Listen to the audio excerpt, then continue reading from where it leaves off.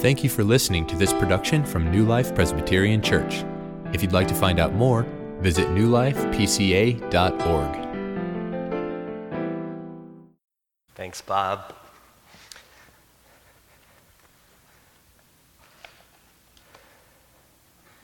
It is hard to fail, but it is worse never to have tried to succeed. People don't care how much you know until they know how much you care. Courage is not having the strength to go on. It is going on when you don't have the strength. What do all three of these sayings have in common? All of these quotations are attributed to Theodore Roosevelt, the 26th president of the United States. Roosevelt is considered by many historians to be one of America's greatest presidents. He was clearly an incredibly wise and intelligent man. But Roosevelt also coined the phrase, "Comparison is the thief of joy." Sit back and think about that for a moment. I think Roosevelt is definitely onto something here. Comparison is incompatible with gratitude and thankfulness, and joy cannot exist where there's no gratitude or thankfulness. Comparison truly is a thief of joy. But this can play itself out in several different ways. There can be something that we desire that is absent in our lives and present in the lives of others. We can look at what others have and want that. A high-paying job, a relationship, popularity, certain abilities or character traits, children, or a spouse. Or there can be something that we hate that is present in our lives but absent in the lives of others. A chronic illness or severe diagnosis, past and present abuses, anxiety or depression, overwhelming responsibilities, or significant relational strife in our family. While I agree with Theodore Roosevelt that comparison will truly rob us of joy, I think it's important to consider the source of comparison. And so the Bible shows us a progression that often leads to the sinful act of comparison. God's word shows us that comparison often occurs when his call on our lives are met with difficulty from living in a fallen world while trying to faithfully follow Jesus. And that's exactly what we're going to see here in John chapter 21, verses 15 through 22 this morning. The discipline and the suffering involved in following Jesus' call on our lives tempts us to take our eyes off of our Savior and compare our situation with that of others around us. However, because God perfectly loves each of us in specific ways, we can joyfully refuse comparison and follow Jesus, even when it's incredibly costly. If you don't have a Bible here with you this morning, there are paperback Bibles in the seats in front of you. John chapter 21, verses 15 through 22 is on page 529 of those Bibles. You can go ahead and turn there now. If you're able, please stand for the reading of God's word. When they had finished breakfast, Jesus said to Simon Peter, "Simon, son of John, do you love me more than these?" He said to him, "Yes, Lord, you know that I love you." He said to him, "Feed my lambs." He said to him a second time, "Simon, son of John, do you love me?" He said to him, "Yes, Lord, you know that I love you." He said to him, "Tend my sheep." He said to him a third time, "Simon, son of John, do you love me?" Peter was grieved because he said to him the third time, "Do you love me?" And he said to him, "Lord, you know everything. You know that I love you." Jesus said to him, "Feed my sheep." Truly, truly, I say to you, when you were young, you used to dress yourself and walk wherever you wanted, but when you are old, you will stretch out your hands, and another will dress you and carry you where you do not want to go. This he said to show by what kind of death he was to glorify God. And after saying this, he said to him, "Follow me." Peter turned and saw the disciple whom Jesus loved following them, the one who also had leaned back against him during the supper and had said, "Lord, who is it that's going to betray you?" When Peter saw him, he said to Jesus, "Lord, what about this man?" Jesus said to him, "If it is my will that he remain until I come, what is that to you? You follow me." Thank you. You may be seated. As we consider these 8 verses in John chapter 21, we will see that because God loves us perfectly in specific ways, we can expect 3 things. We can each expect a specific call from Jesus. We can each expect specific difficulties in following Jesus. And we can each expect to be tempted specifically by comparison. This passage naturally builds upon itself, so we're first going to look at how we can each expect a specific call from Jesus in verses 15 through 17.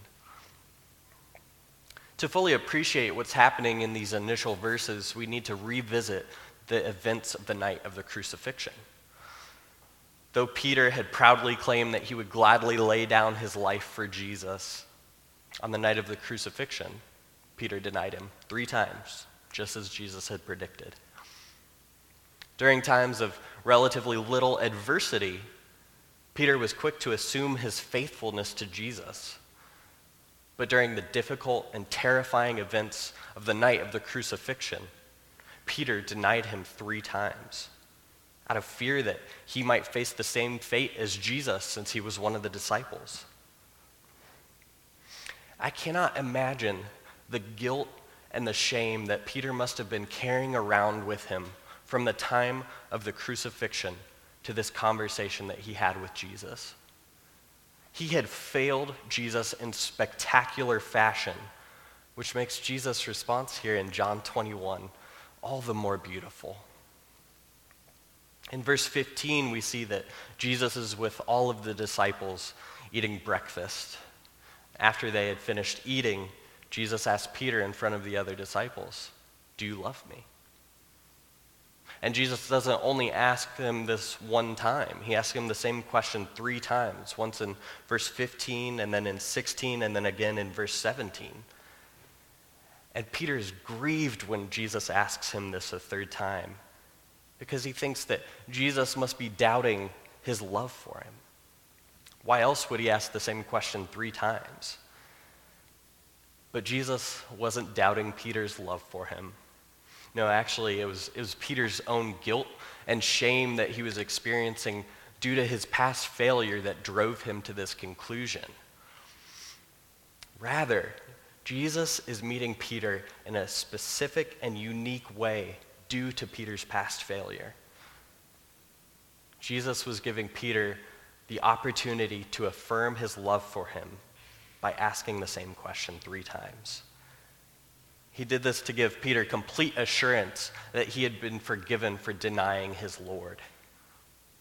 Jesus was replacing Peter's 3 failures with 3 affirmations of his love for Jesus.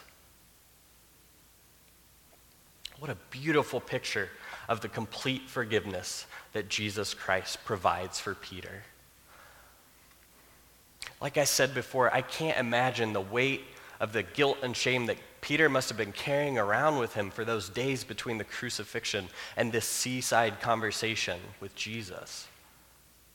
But I also can't imagine the overwhelming emotions that Peter must have been feeling for the decades to come, looking back on this conversation with his Savior, where he reminded that he was completely forgiven.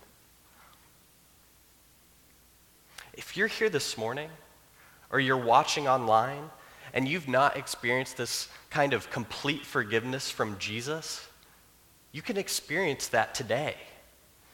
You can experience this complete forgiveness that Peter did by trusting that Jesus has paid for all of your sins by dying on the cross in your place. Only Jesus can forgive us of our sins and remove our guilt and our shame. No one and nothing else can do that. It takes Jesus Christ, the one who is truly God and truly man, to remove our sins from us. As we continue looking at these 3 verses, though, we're going to see that Jesus was not only interested in offering this forgiveness to Peter. In each of these three verses, we also see a response from Jesus to Peter to feed his sheep. Now, this is merely a metaphor that describes Peter's new role as one who would be responsible for taking care of Jesus' people, the church. This is equally beautiful to the fact that Jesus had forgiven Peter. Despite Peter's sin and failure, Jesus not only forgave him, but he tasked him with the highly important role of shepherding the early church. This is restoration. This is astounding, the type of restoration that Jesus would offer to Peter. Peter, however, is not the only one with a specific call from Jesus. Jesus has met all of us in specific ways. He has forgiven us all of our individual sins, and he has called us to something unique and specific as well. Now, this is not to deny that there are general callings that all Christians have on their lives. As followers of Christ, you and I, we're all called to make disciples, to share our faith, to pray, and to live holy lives that are pleasing and honoring to the Lord. These are all non-negotiable for Christians. So how do we understand the relationship that exists between the general calling that all Christians have on their lives and the specific ways that God has called each of us to ministry? I think that a great way to understand this could be seen at the end of every single movie. As Sarah can attest, I absolutely love watching movies to the very end. I love watching through the entire credits, especially when there's really good music playing over the credits. Even though the actors receive the vast amount of recognition in movies, the credits tell a really comprehensive story of all of the details that go into making every single film. Now, there are some other positions that obviously receive more recognition in movies as well, right? The director, vitally important, or the casting coordinator, or the executive producer. But what about positions like the junior draftsperson, or the petty cash buyer, or one of my favorites, because I don't know what it is, but I think the title's great, the best boy grip. If you know what that is, please tell me after this. I think that's great. You've likely never heard of these jobs, but they are so helpful that every single major motion picture finds them an absolute necessity to include in their film. And when all of these incredibly specific positions are executed well, the overarching goal of creating an excellent movie occurs.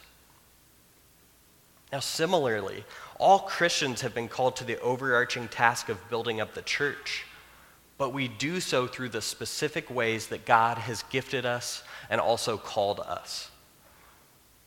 Maybe your calling is to be a full-time parent who intentionally raises their children to know God.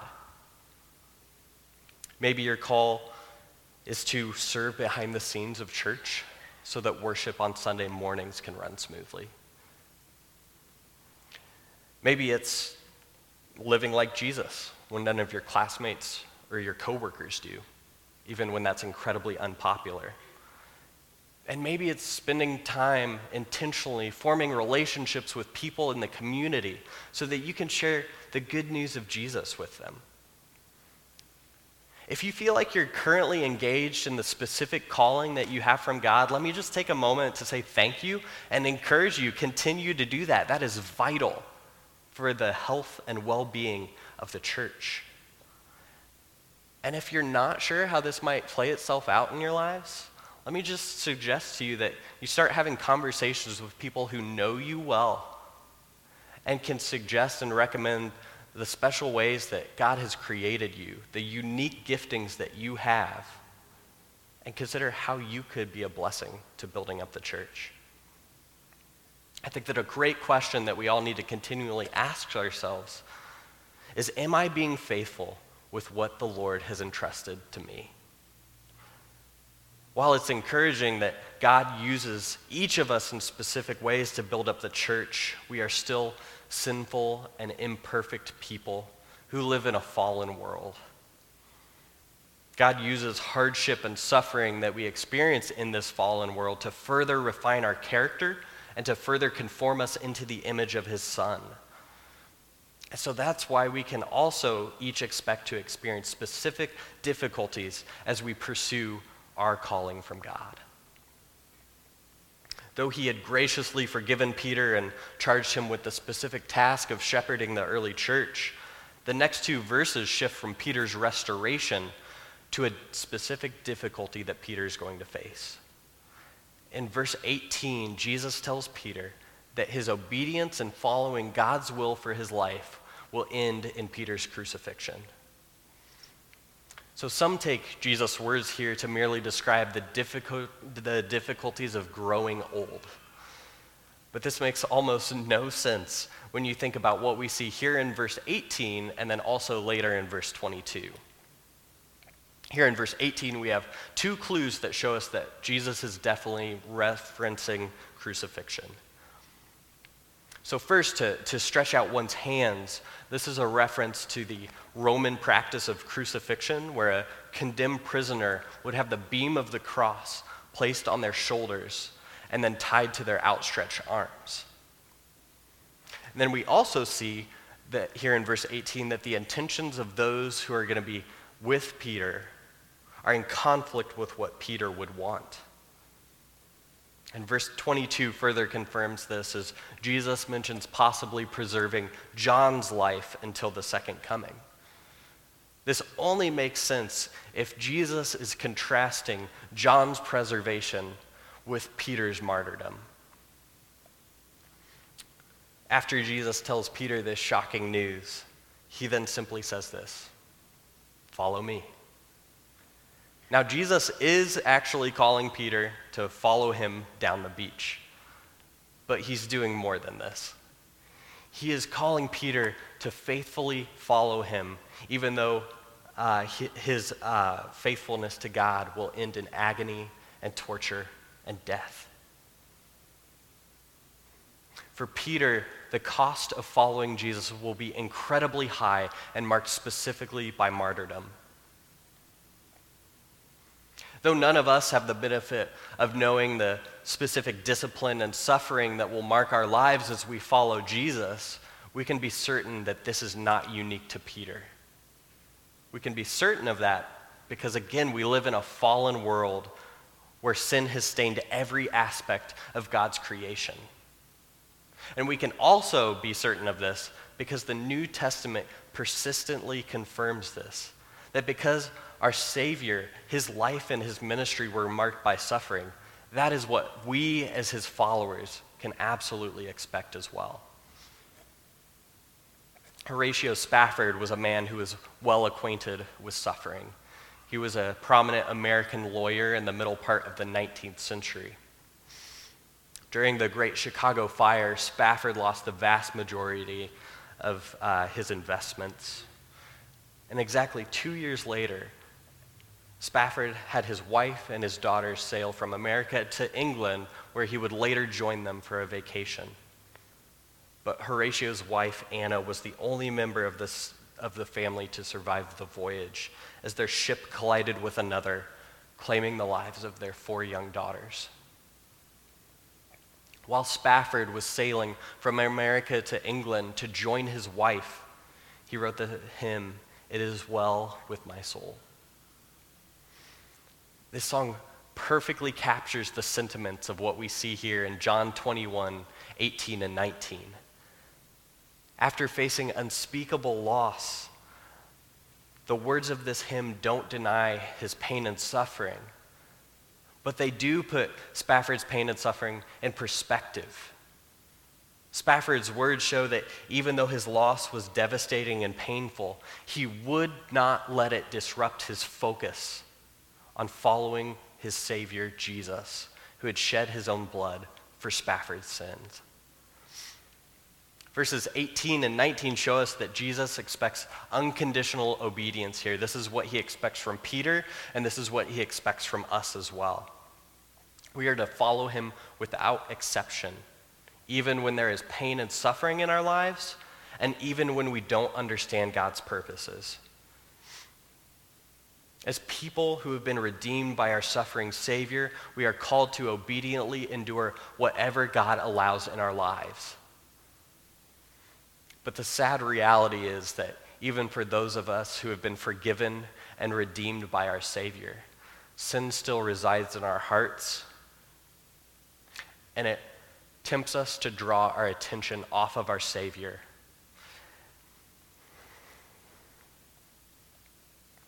When we're more focused on the things of this earth than the things of God, we are also more vulnerable to the specific temptation of comparison, as we'll see in verses 20 through 22. After Jesus calls Peter to follow him on a walk down the beach and also in faithfulness to his calling, as they're walking, Peter turns around and sees that John is following them down the beach. And when Peter sees John, he asks Jesus this question, "Lord, what about this man?" After hearing that his own faithfulness to following Jesus would end in his martyrdom, I think this question makes a lot of sense. For Peter, the cost of discipleship would be incredibly high. Would it be for John as well? Jesus responds to Peter by saying that John's obedience and John's faithfulness isn't any of Peter's business. In fact, it wouldn't even be any of Peter's business if Peter's life ended in a violent death while John's life was preserved until the second coming. Jesus had given Peter a specific calling. He had noted the specific difficulties that would mark the end of Peter's life, and he had called Peter to follow him. That is all Peter needed to know. Jesus' final words are recorded in the Gospel of John right here. It simply says, "You follow me." Now, the words that Jesus says to Peter here, they're obviously for Peter's benefit, but not only for his benefit. They're said for us as well. When hardship and suffering are part of our personal call to follow Jesus, our hearts are often drawn to compare our situation to those around us. Verses 20 through 22 have taken on significant importance in my life over the last few years. As many of you know, I've sensed a specific call from God to become a pastor, and so I'm in the middle of my seminary degree right now. And as many of you also know, Sarah and I have experienced significant hardship that make it so incredibly difficult to not compare our situation to those around us. Over the span of 4 years, Sarah and I experienced 4 miscarriages. Now, we both decided that we wanted to trust the Lord one more time and try to get pregnant. So during that time, my prayers started to shift. So I wasn't only asking the Lord for a healthy child, but I started asking the Lord, please do not let us experience the nightmare of miscarriage one more time. And so as we continued to try to get pregnant, months turned into years, and we continued waiting. And that was really painful, but at least it seemed like the Lord was answering my second prayer request, which I was happy about. 2.5 years later, on the morning that I was leaving for a week of classes in Orlando, Sarah and I found out that we were pregnant again. On the morning that I was traveling home, Sarah nearly passed away as she experienced an ectopic pregnancy.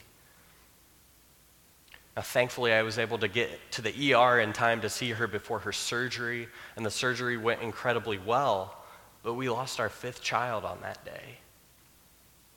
That was exactly 1 year ago today. And though much of the last 7 years have been filled with waiting and a lot of pain, this last year especially has left me disoriented and wounded to where I'm asking myself, just like Israel, God, do you hate me? You must hate me. You surely can't love me. It's incredibly difficult not to compare my situation with that of those around me whom the Lord has blessed with children. The pain and sadness that Sarah and I have experienced often, just quite frankly, feels more severe than those around me when I consider that. Now, I don't want to diminish anyone else's suffering, But I just share this to show you that our passage here today, John 21, this is relevant because this is a battle that is going on in my heart on a regular basis. Like Peter, I often look around me and ask Jesus questions that compare my situation to the situations of others.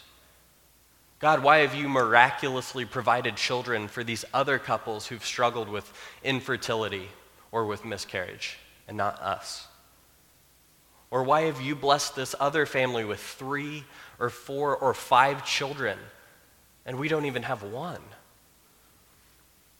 You see, all of these questions have a horizontal aspect to them as I compare the hardships that Sarah and I face with that of other Christians.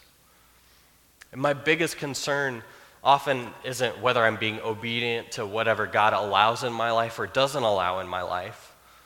Often my biggest concern is that God seems to be making the cost of trusting him and following him more difficult for me and my wife than for others around me.